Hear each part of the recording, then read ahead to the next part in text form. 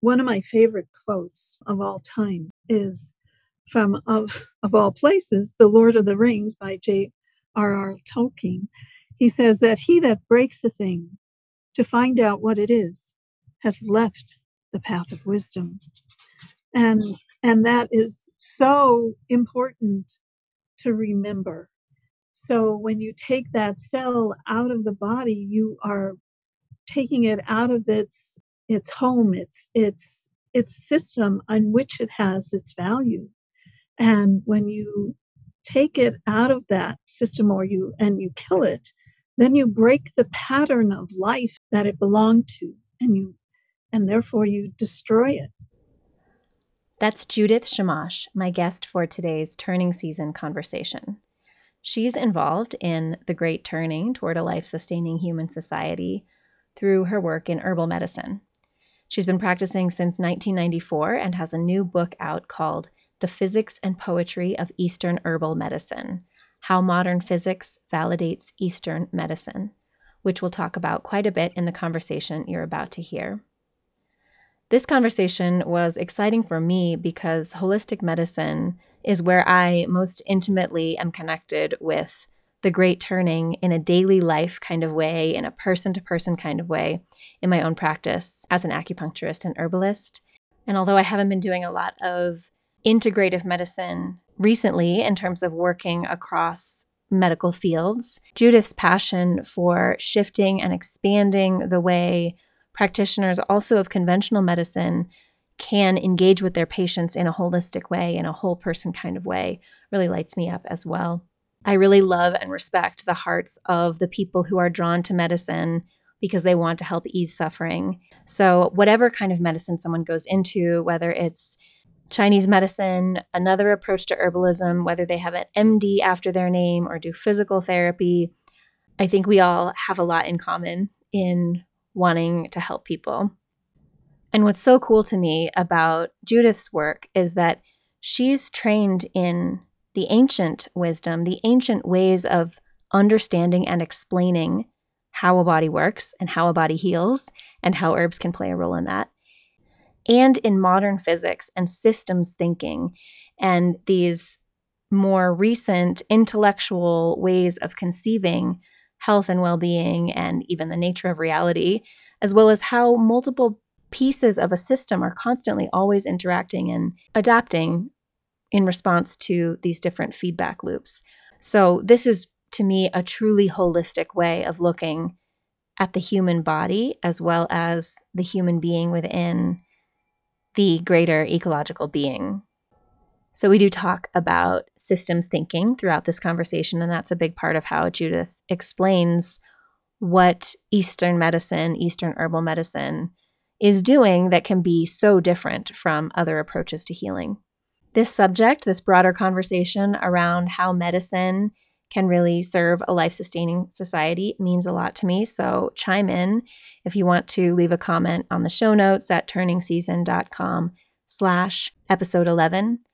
Or if you want to send me a message through the contact form or comment on a social media post, however you want to chime in, I would love to deepen and broaden this conversation.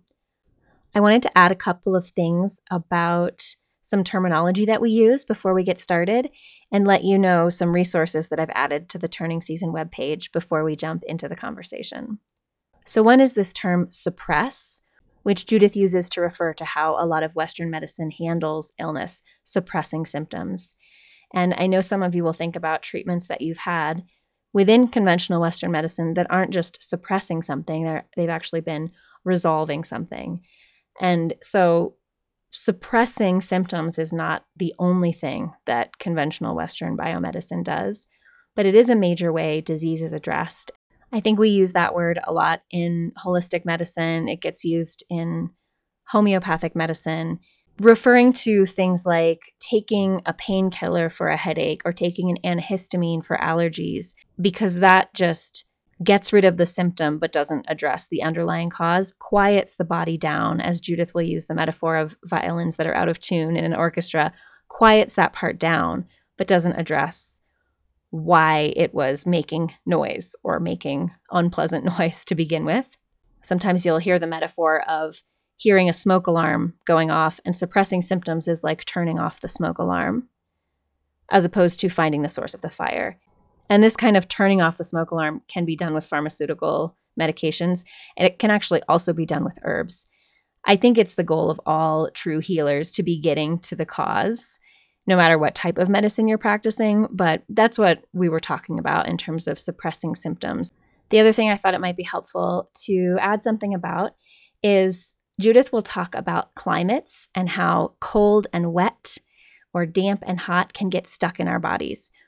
So something that's been helpful in my thinking and communicating about this is to look at those words like cold or hot or damp as names for a whole group of phenomena. They're not just symbolic. It's not like when we say someone has wind in their body that it's just a symbol for something else, but it does encompass a lot of meanings. So when we say in Chinese medicine, the water organs deal with fear, we mean the water networks, or this whole group of functions that link together urination, fear, the bones, the low back, hearing. And classical Chinese medicine wisdom, Eastern medicine traditions include this knowing that these functions are interrelated, and a certain type of weakness in the body, like deficiency in the water network, can lead to challenges in any one of these. And that acupuncture points or herbal medicines or foods that we know can strengthen the water network can apply to all of these. So you might hear cold and wet can get stuck in the body and think, no, they can't. But functionally speaking, it's a very helpful way to describe what the person is feeling and the nature of their symptoms and the types of therapies that by their nature will resolve that group of issues that we're describing as cold and wet. Our bodies follow the same natural laws as the ecosystem around us. And so understanding it in that way really empowers us to address all kinds of things. So don't get hung up on the literal meaning of fire or dampness in the body, but let your mind expand to the whole cloud of meanings brought into the room when that word is named, just like the word metabolism or immune system are a whole range of functions. Okay, that concludes my Chinese medicine talk for this episode. I wanted to put some of that out there because I'm aware that there are those of you listening who are very familiar with this way of thinking and those of you who've never encountered it before. So I hope that is helpful. Keep listening to hear more about these ancient ways of knowing and these new eyes of seeing through modern physics and systems thinking. And stick around all the way to the end to hear some more practical information about the 6 tastes, the 6 flavors, and what they do in our bodies, and maybe get a little insight into how you yourself are eating. And finally, I want to offer you a what can I do in the next 5 minutes invitation. If you've been listening to the show, you know that I've been asking guests to share what listeners might do if they're feeling inspired or wanting to help in the next few minutes. I didn't directly ask that with Judith, although her whole discussion of the 6 tastes is a great invitation to notice how you're eating and reflect on how it might be more balanced. I would like to offer an invitation for how you could help by bringing your attention to the Rainforest Information Center. We talk a little bit in this episode about destruction of rainforest. You've heard about it earlier on the show with Sky and Miraz and with Liz Downs. One of my goals with Turning Season podcast is to have these episodes be a response to the sentiment, nobody cares, or the question, is anybody actually doing anything? And just share with you these doses of active hope that show, yes, thousands of people in thousands of ways are contributing by picking up their own thread and helping us shift. And another goal is to support all of you who care and want to contribute, but aren't sure how or how much to get involved, to help you find easy ways to have a positive impact. So I'm going to start highlighting people who could use support for their campaigns or their organizations, especially involved in holding actions, which are actions meant to protect, meant to hold back damage to the earth and all of us beings living here, plants, animals, humans, and also campaigns and organizations devoted to peacemaking. So I'll share with you ways that you could help get the word out or make financial contributions. And right now I want to highlight the Rainforest Information Center, who are supporting farmers and indigenous people in Ecuador with legal battles to protect rainforest from mining. If you go to turningseason.com and click on resources, you'll see a link to donate to the Rainforest Information Center's campaign. And you'll also see right now I'm featuring Tree Sisters and the Nonviolent Peace Force. Again, that's turningseason.com and click on resources. Okay, enjoy this conversation with herbalist Judith Shamash. You're listening to Turning Season Podcast. I'm your host, Leilani Navar, here with your dedicated dose of active hope. I'm delighted to bring you these conversations with the inspired individuals who are collectively shifting us to a life-sustaining society. You'll hear from all kinds of healers and change makers playing their unique part in the Great Turning.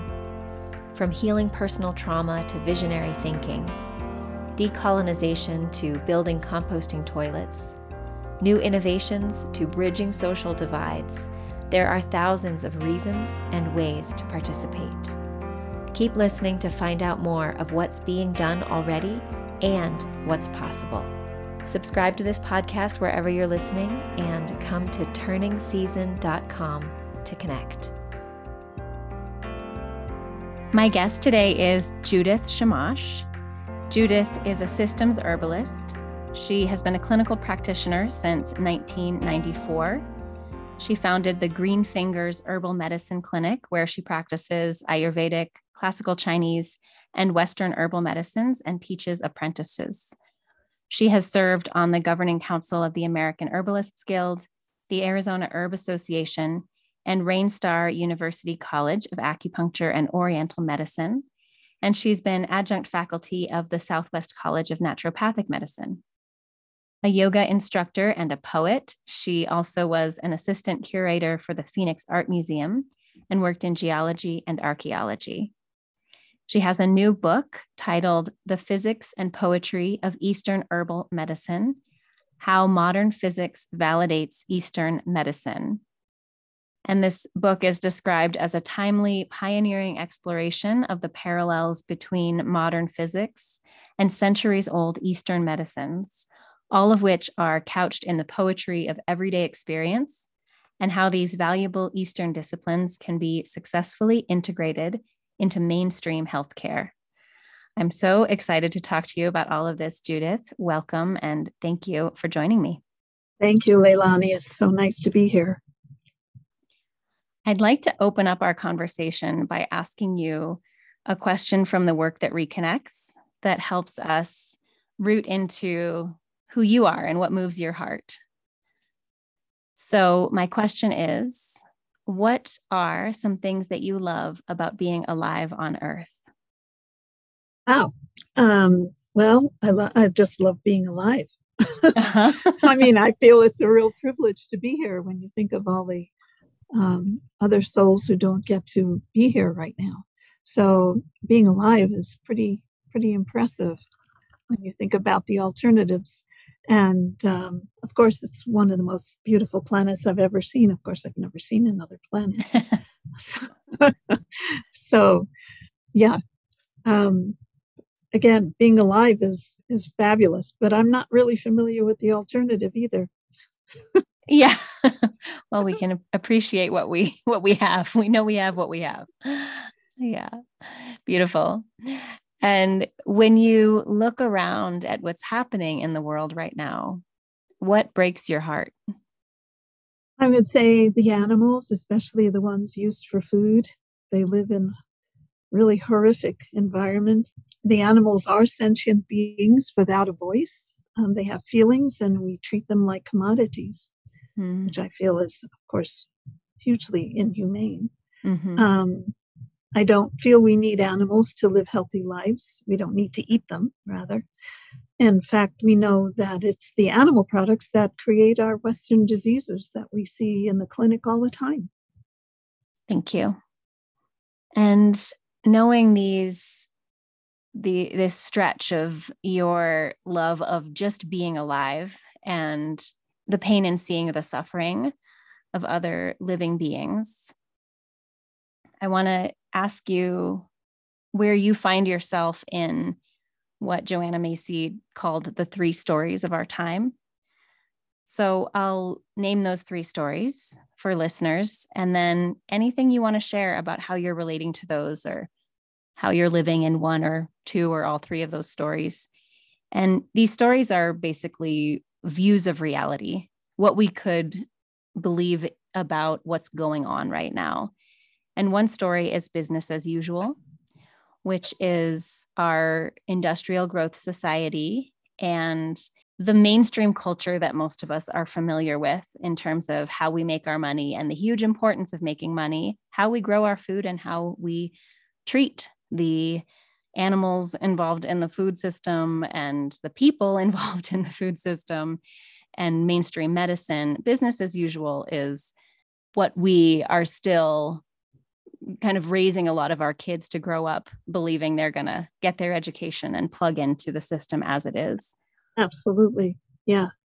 And then the second one is the great unraveling, which is another way we could look at what's going on, which is essentially that business as usual has taken us to the point of disaster and everything is falling apart. We're losing species, we're destroying whole ecosystems, we're polluting the air. Human beings are suffering great tragedy and trauma, and the future looks pretty bleak. And the third story is the great turning. And this is the story that we're in a time of profound transition, and that it's an adventure story and we don't quite know what's going to happen, but we're all involved in transitioning to a truly life-sustaining society. Yes. So in terms of business as usual, and of course, my expertise is in medicine, so I will address that area of it. So in Western medicine, which was originally designed in the early 1900s, as we know it now, the structure was, it was designed to treat trauma because most people died from trauma. And a lot of people didn't live long enough to develop chronic disease. So that was really not their point when they first designed the structure of it. But now people live longer and acquire the Western diseases because of the Western lifestyle that we have and the diet that we have. So Western medicine has tried valiantly to work with chronic disease, but because they are not trained in that, in chronic disease care, or prevention for that matter, and because it's trauma-based and mechanistic approach, they can only suppress a disease because disease to them is a trauma, and trauma to them is something that's how they treat everything, as a trauma. So prevention has really no place in Western medicine. However, in Eastern medicine, the disease that the patient has is viewed in the context of the person who has it. It's not separate from the patient at all. We see the disease pattern within the patient, but we don't treat the disease, we treat the patient. And the Eastern medicine principles are based, therefore, on balancing the body. So we can treat chronic problems and everyday health conditions, not by suppressing them, but by bringing the person's system back into balance, thereby eliminating the disease pattern within that person. Of course, the main point here is to prevent it in the first place, which then we counsel our clients or patients on proper lifestyle and food guidelines. So, of course, if you're in a car accident, definitely go to a hospital to see a Western doctor. Their trauma treatments are the best, and some of the best in the world. But then after they put you back together, you would want to go to a qualified Eastern herbalist to heal and reharmonize your system. I say qualified because most herbalists are not all equal. And a lot of them are poorly trained or trained in treating only symptoms. So in terms of the great unraveling, we know that both people and doctors are dissatisfied with Western medicine. The doctors, because they cannot really help their patients and they really want to help. But they can only help them unless it's a trauma. But of course, most doctors don't see that trauma except in the emergency rooms or hospitals. Most doctors see health conditions that are ravaging a person's body. So, and the people are fed up with taking the drugs or treatments that make them worse. And really, how did they get there in the first place? So our healthcare system is really a sick care system, as we know. In addition, Western medicine was only structured to create wealth, which goes back to the first point. and people were originally not the purpose of Western medicine. People are the means to the wealth creation. So most people know, and even the doctors know, the medical system is the medical structure, I won't even call it a system, is broken. But both people and doctors continue to believe in Western medicine despite that. So, but there's the cracks in their belief are starting slowly to develop. Mm-hmm.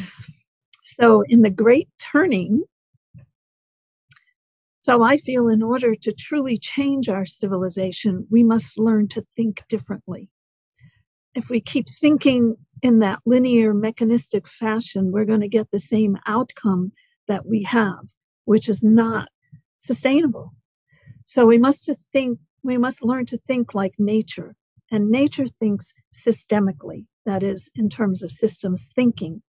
And systems thinking integrates all parts and pieces that make up an ecosystem or a person, which is much more than the sum of its parts. So as opposed to linear thinking that mistakes the parts for the whole, for example, a tree has a value in the context of the forest, and then it also has its own intrinsic value. But the forest has a hugely impactful effect on the entire ecosystem. So we can't just look at the tree. We need to look at the forest as well as the tree. So it's the same, for example, with the violinist, who is not the orchestra, but an integral piece and part of that orchestra that helps create the music that's the symphony. So when you start taking the violinists out, or you start taking parts of the horn section out, or you start taking pieces out, then you lose the harmony and the intent of the orchestra to create a symphony. And to me, we're looking for symphony and harmony in our environment, our internal environment, as well as our external environment. So that's my viewpoint in terms of medicine. Yeah, that's kind of the three stories playing out within this one field.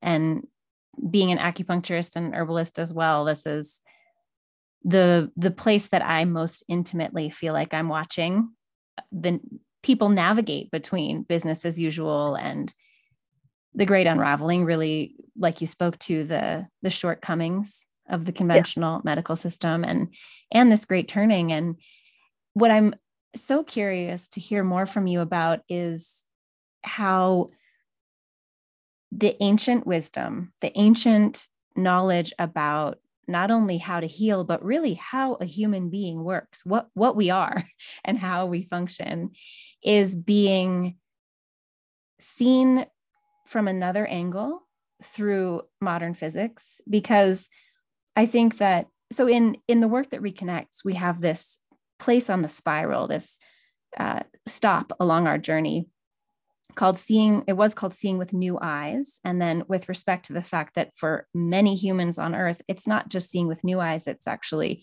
restoring our ancient eyes to see ourselves as interconnected with other living beings and with past and future generations. So I love that name, Seeing with New and Ancient Eyes. And I love how you're speaking to that from both sides. How are these ancient viewpoints and wisdom traditions giving us what we need to have a more life-sustaining system of medicine, and these new eyes from modern physics also shedding light on that? So maybe you could share a little bit about what that's meant for you, why that inspires you to see those connections between the ancient and the modern views. Well, there's an entire chapter in my book that I titled Ancient but Not Obsolete. Uh-huh. Um, and of course, our ancient medicines have been around, Ayurveda and Chinese medicine have been around for thousands and thousands of years, but has never been integrated into the thinking because it is so systems oriented as opposed to linear oriented, which is the way our society is structured. So in a lot of ways, it's so foreign to people because it's a totally different way of thinking. Although I'm finding more and more people coming around to the systems way of thinking. And science used to be that way, very linear. You had a definite equation, it had a definite answer, and there was no other variables allowed in that equation. So science was the Cartesian form, very linear, very precise. This is the way it is, and you can't allow any other variables in. Well, now science, modern physics, has found that indeed it's the variables that make up the answer as opposed to just a very simplistic answer. So indeed, when we go into quantum particles and try to observe and see them, actually, what's there is just a cloud of energy. It's really not substance at all. And it's only substance when we focus on it and determine it is. So basically, we are co-creators, and that's what physics is telling us: is, hey, you guys, what you want is what you get. So so what you desire is what the outcome will be. So we need to change our outlook from this mechanistic, seeing things as commodities, seeing things as out of their context, and then put them back in their context, and then they have a meaning and a value. So it gets to the point where, gosh, I'm not going to cut down that forest because, wow, the forest has all these other benefits and all this other meaning and value than the trees that will give me all this money in return for cutting it down.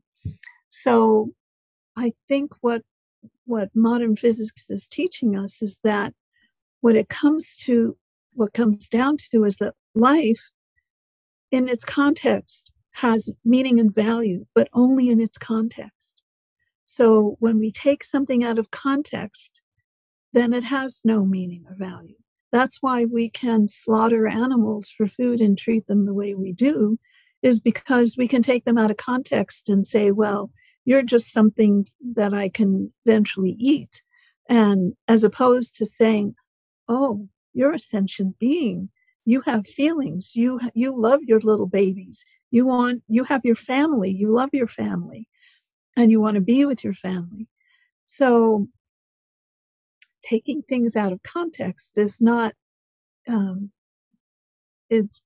can't do that anymore, not without destroying ourselves. Yeah. And we are seeing that in our environment easily. I mean, the rainforest is being burned down for grazing cattle.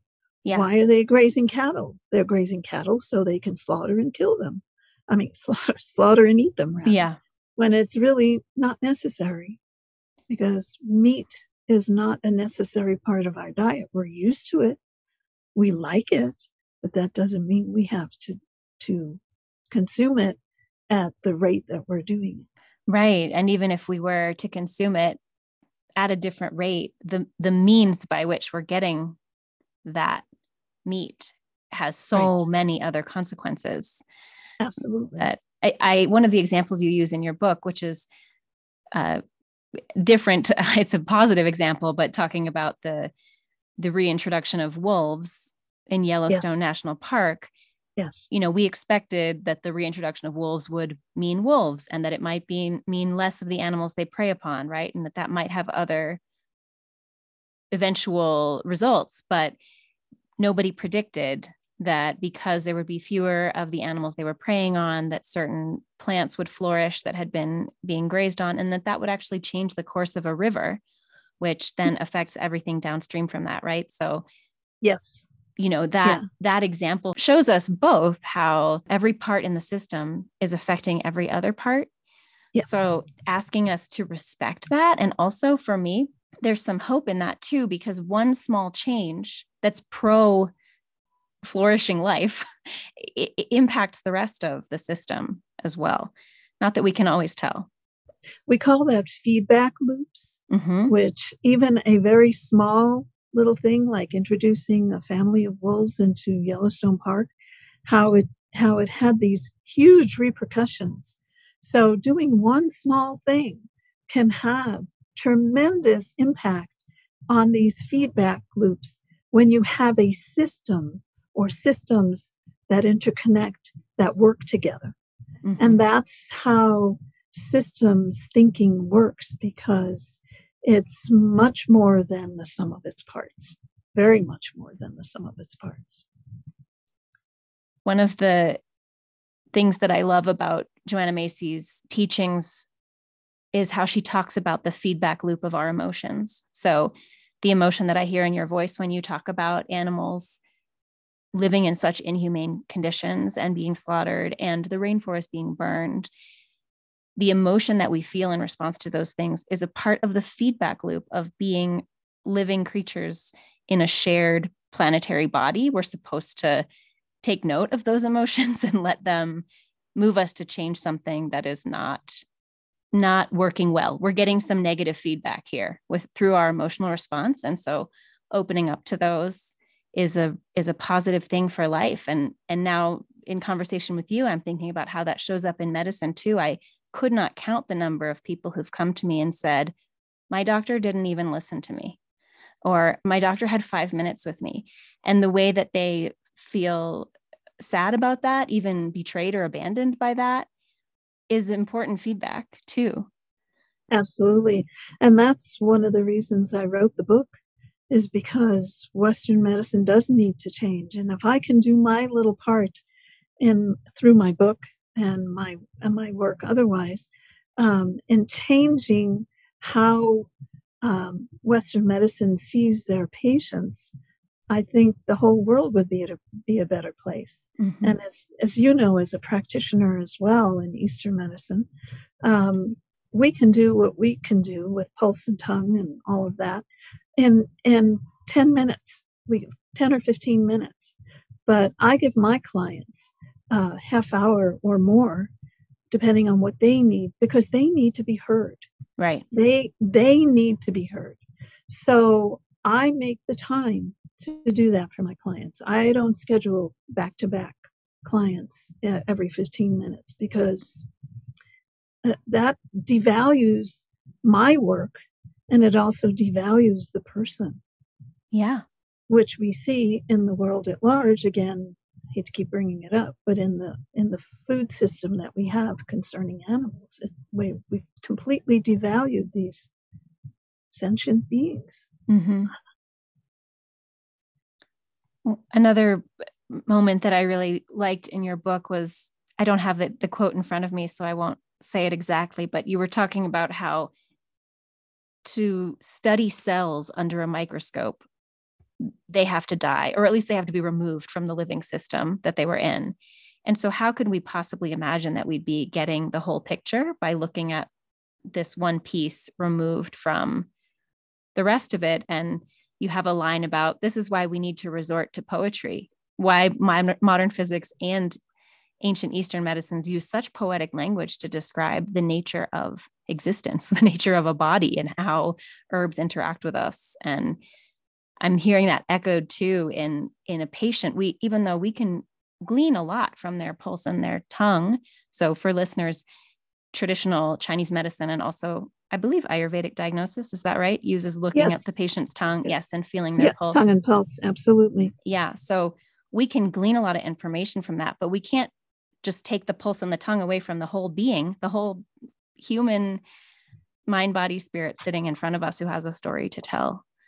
Yes. And one of my favorite quotes of all time is from, of all places, The Lord of the Rings by J.R.R. Tolkien. Uh-huh. He says that he that breaks a thing to find out what it is has left the path of wisdom. Yes. And that is, I mean, so important to remember. So when you take that cell out of the body, you are taking it out of its home, its system on which it has its value. And when you take it out of that system or you kill it, then you break the pattern of life that it belonged to, and therefore you destroy it. And that's how we used to, I say used to, that's how the world has come to think. And obviously that's what's led to all the destruction in the world we see around us. Yeah. Because they don't have the value that they should have. Another quote by David Bohm, who was a brilliant physicist, says that science has been affected by a point of view which tries to be value free. In other words, we don't put any value on a tree or an animal or even a person. And he says this, of course, is mere prejudice. Yes. Because every piece has value. Yeah. Every part has value. And without it, the music of that system is not the same. It changes the music and it becomes more discordant. Yeah. And to think that something doesn't have value is absolutely a value judgment. Like, it's yes. like you have another quote. I'll look it up for listeners and share it. I don't recall, maybe you do, but a quote from someone saying that our idea that our universe is materialistic and works like clockwork is actually a superstition. Yes. Yeah. We have no real reason to believe that we should be able to break something to figure out how it works, or that one action will always have the same reaction, right? Exactly. Yeah. Go ahead. So, yeah, I'm just thinking for listeners who aren't so familiar with any type of holistic medicine, we've been talking a lot about what we aren't so fond of and breaking it down and trying to isolate different parts. But I wonder if you would talk about something most people can probably relate to. Maybe we could talk about breathing or a headache or period pain, but how would you look at one of these things in a more holistic way, in a whole being, and how we're not trying to, let's say if it's a period pain, we're not trying to just think about hormone levels on a lab test or something. Yeah. Right. Well, I will bring an experience, or one of many experiences I've had in my clinic dealing with clients. More recently, I had a client come in with a digestive issue that appeared after she went to a naturopath who, because he doesn't understand systems thinking, I suppose, gave the client some coptis. Coptis is a very cold herb, and it's almost never used by itself. It's always used in combination to avoid side effects, but it's also modified to accommodate the person who we are treating. So this person came in after taking this Coptis for 2 weeks with this digestive problem. When I took her tongue and pulse, I realized, wow, she's got a lot of cold in her digestive system, cold and damp, that had accumulated there because of taking this herb, which she didn't have before, apparently. what was missing in giving her the Coptis by itself was the fact that, yes, he was treating her for a lung condition, an infection or infection she thought she had, but you cannot treat just one part of the body.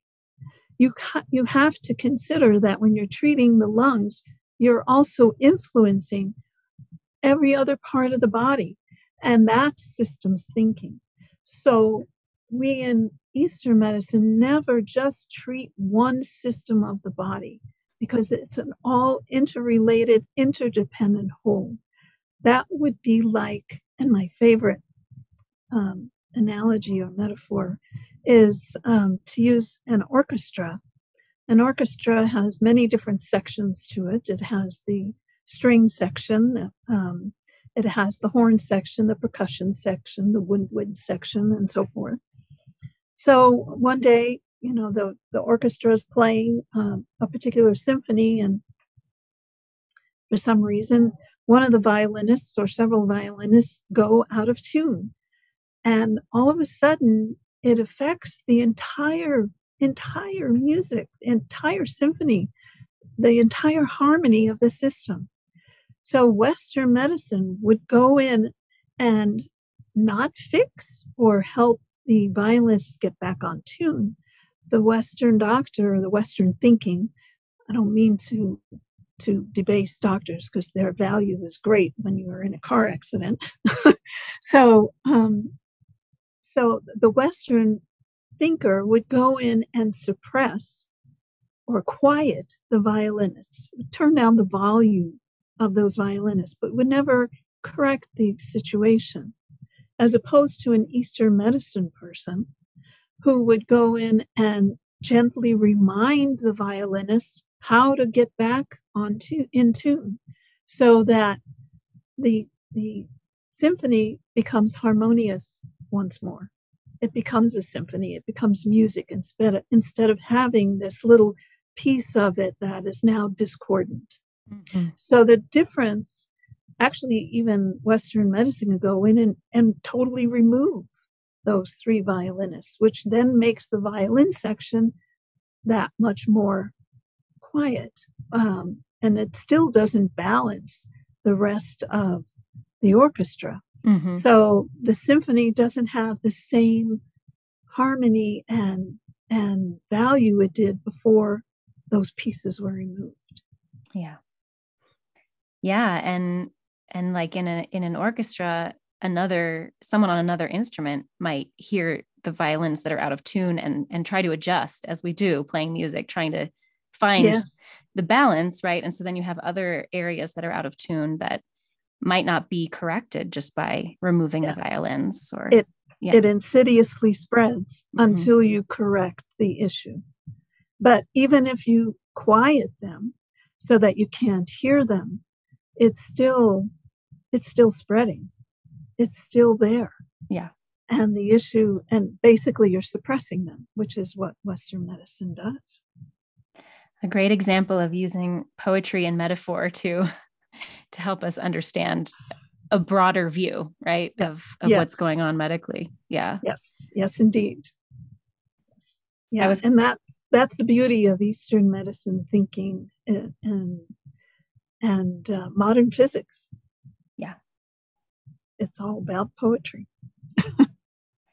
I like your example too of the patient who had these side effects from Coptis, because you really can have side effects from herbs. We both know if you take an herb that doesn't suit you, that it doesn't suit the patient or the patient's condition, a side effect is just an effect that you didn't mean to have. And we can get these negative impacts. And it makes me think about how overly simplified some of these conversations can get, that herbs are inherently safer, or because they're natural, it's the better choice, than say a pharmaceutical, which I would lean towards in almost all cases, but nothing is 100%.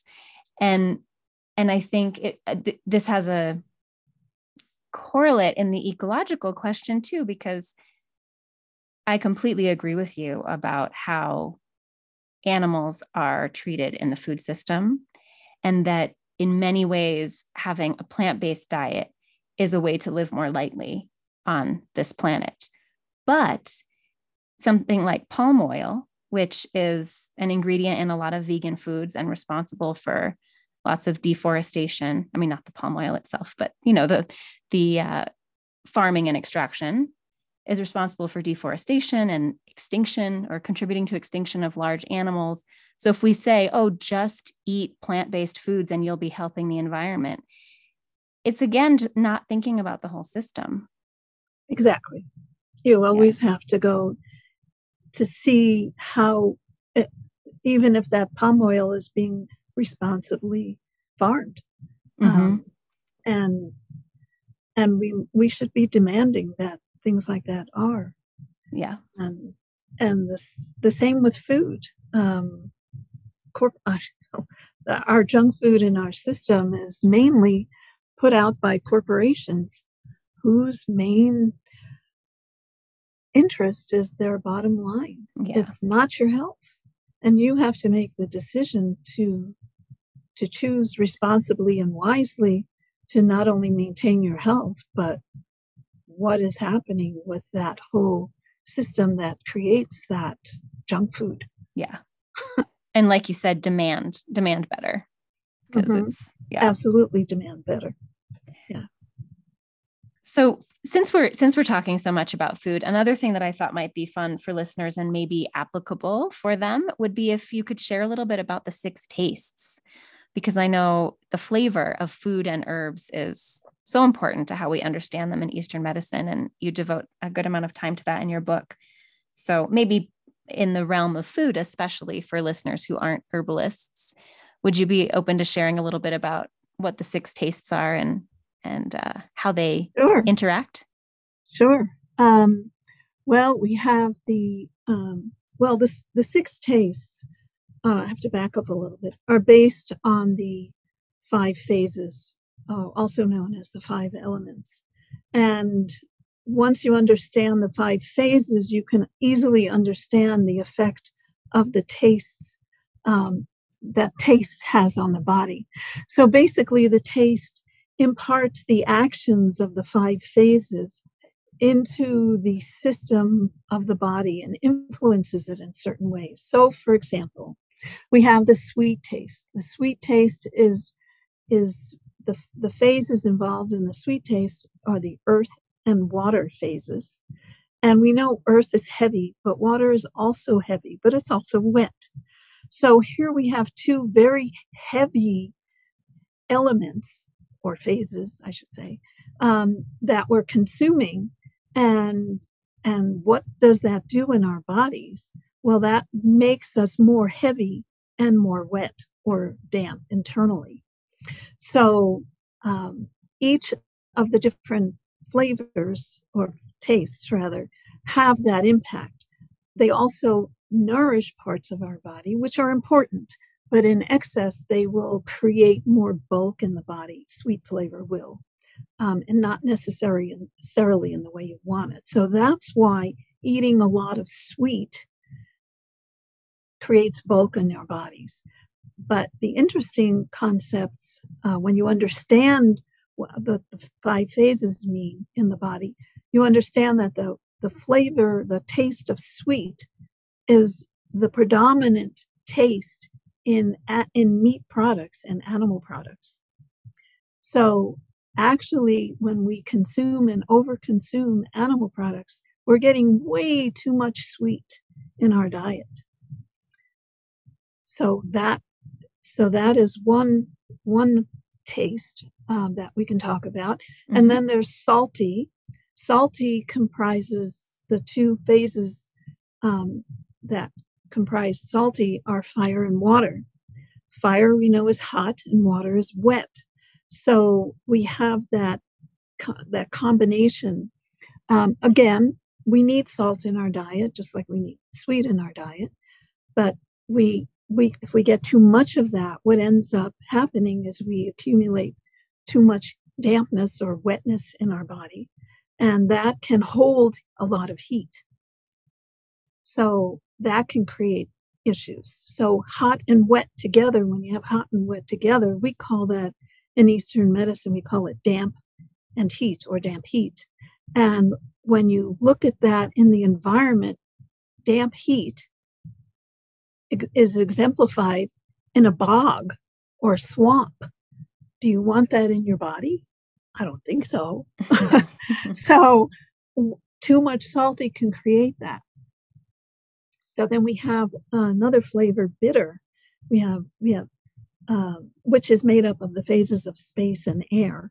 So space and air, space is very cold. If you ever went up there, if you could go up there, it would be extremely cold.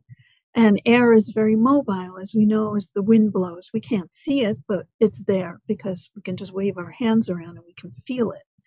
So those qualities create a cold and mobile or excess motion in our system, which is not always good, but we don't get that much bitter in our diet. I think, and space and air, cold and mobile, they tend to push things or move things in the body.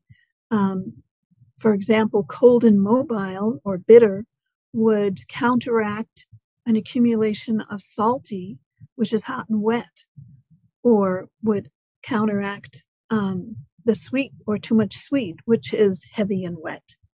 So we learn to use the tastes to counteract different things that are going in different climates. I like to use the idea of climates in the body. So, for example, we were talking about cold and mobile and heavy and wet. So if we were to go up to Seattle, for example, and live there for any length of time, that climate is very cold, not very, but it's somewhat cool and very wet. Mm-hmm. But that can accumulate in the body. So just like hot and wet can accumulate, cold and wet can accumulate. Well, if you don't eat the right diet, you live a lifestyle that is not the best, and we won't go into those details because that really gets involved. Uh-huh. But if you don't take care of yourself and do the right things, then you could have that cold and wet accumulate in your body. And that cold and wet in Eastern medicine can be equivalated, so to speak, to arthritis. But fortunately, we don't suppress it in Eastern medicine. We don't just say, oh, let's quiet this down and give you painkillers and all of that stuff. In Eastern medicine, we can actually go in with the right flavors of herbs in the right combination to eliminate that cold and wet. We would use a more pungent, for example, herb that which is more hot and mobile, and move that out of the system. So that's some ways. I mean, I can go into the other flavors if you like. I feel like that's a great introduction to how we think about the flavors. But yeah, if you want to name the others too, and just, I guess I'm imagining people wondering how to apply this. And so if you have any advice on, do we want to make sure to get some of each flavor? Is there, that kind of thing. So technically, according to Ayurveda, you should get all 6 flavors in your diet every day, to a greater or lesser degree. So the 6 flavors are sweet, sour, salty, pungent, bitter, and astringent. So, and they can be used in different ways to influence certain organ systems, or they can be used in certain ways to eliminate conditions in the body that you don't want.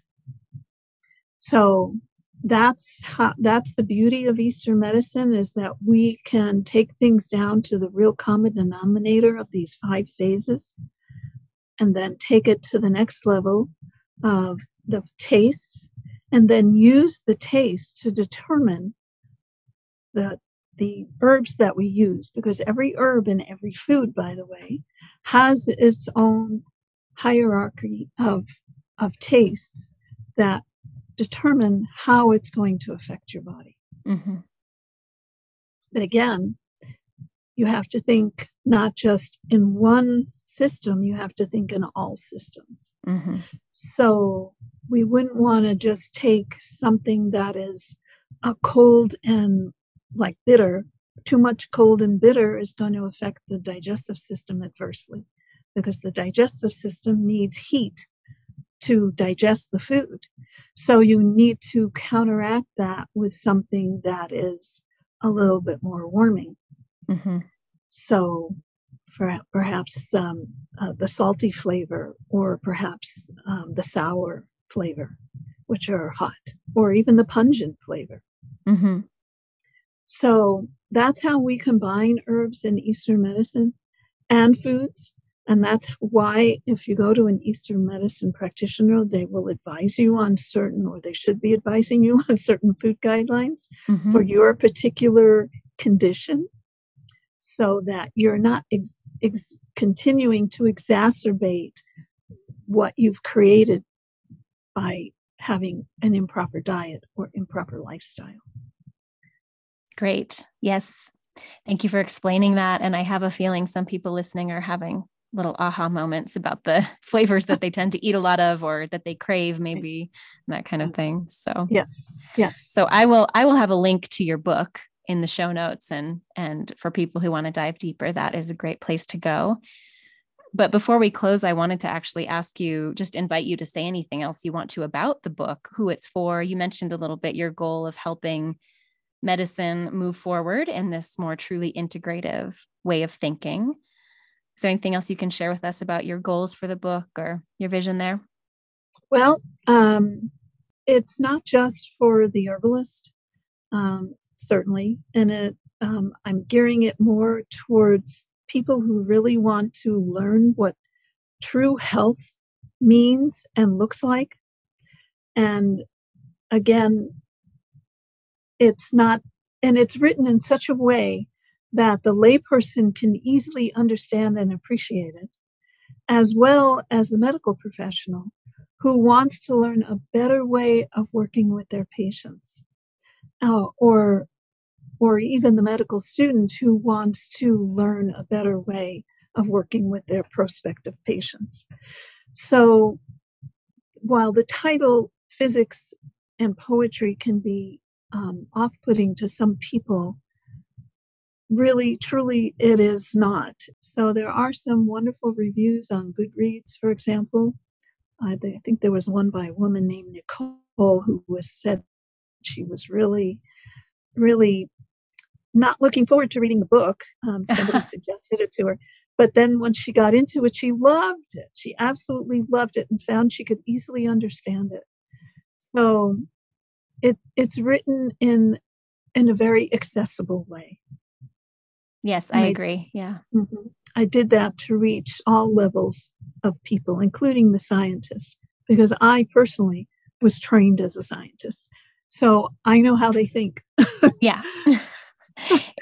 It's a good thing to have these multiple languages that you can speak in. Thought languages. Yeah. Absolutely. Okay. Well, great. Yeah. I'll link to the page, to the Goodreads page where those reviews are. And if I can, to a link for purchasing the book through the Turning Season page on Bookshop. And where else can people find you online? They can find me under judithshamash.com, and that's JUDYTH, and the last name is SHAMOSH.com. You can actually purchase a signed copy of my book from me on my website. Otherwise, the books will be in the bookstores and available online starting April 1st. Okay. Fantastic. I'm looking forward to sharing that. Thank you so much for your time today. I really enjoyed hearing everything you had to say. Thank you, Leilani. It was a pleasure to be here. And thank you for listening. I would love to continue this conversation with you. Come to turningseason.com to connect. And if you have a few minutes and a few dollars and would like to make a contribution, click on resources and see the organizations I'm highlighting. These aren't official partnerships in any way. I simply want to highlight these organizations that I have found and want to support and make it easy for you to do so if you'd like. If you know any organizations or campaigns, small or large, that you'd like me to highlight, let me know. You can leave a comment on this episode at turningseason.com or reach out to me through the contact form. See you next month on the full moon. I'm so excited to have upcoming episodes with Megan Westgate of the Non-GMO Project and Adrienne Villaseñor, longtime facilitator of the Work That Reconnects, who can speak to the relationship between the global South and North, and several more conversations I am so very much looking forward to. Until then, thank you again for listening and for all the ways you play your part.